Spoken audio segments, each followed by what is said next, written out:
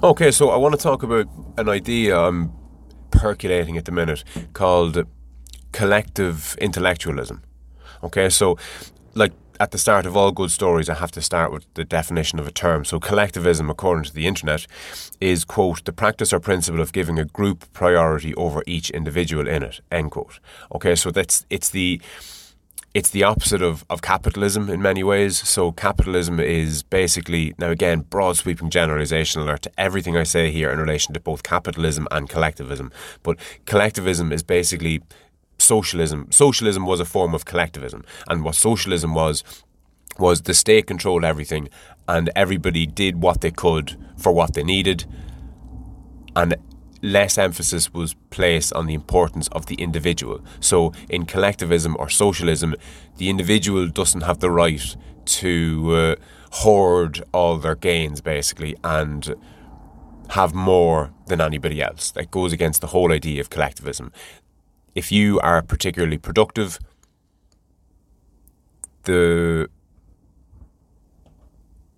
what's the word? Sorry. 2 secs.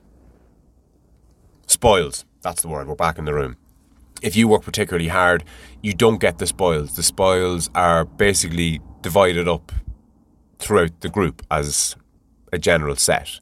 Okay, it's fairer in a lot of ways. Okay, it basically means that everybody gets a little bit of something and nobody gets a load of everything, which is a big problem with capitalism at the minute. 99% of the wealth is held by 1% of the people, and all that jazz.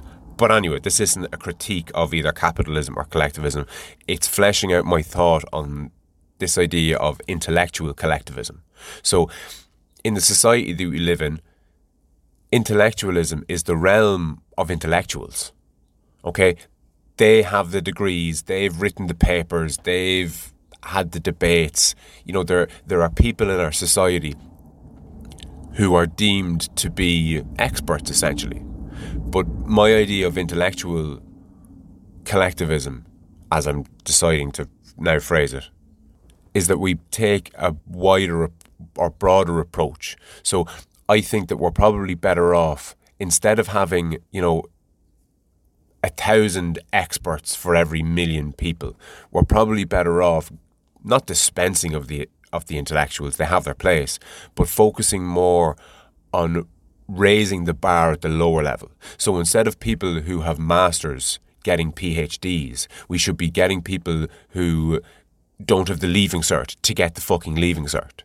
Okay, and the idea is that the rising tide rises all ships, if that makes sense. And on that note, I'll chat to you soon.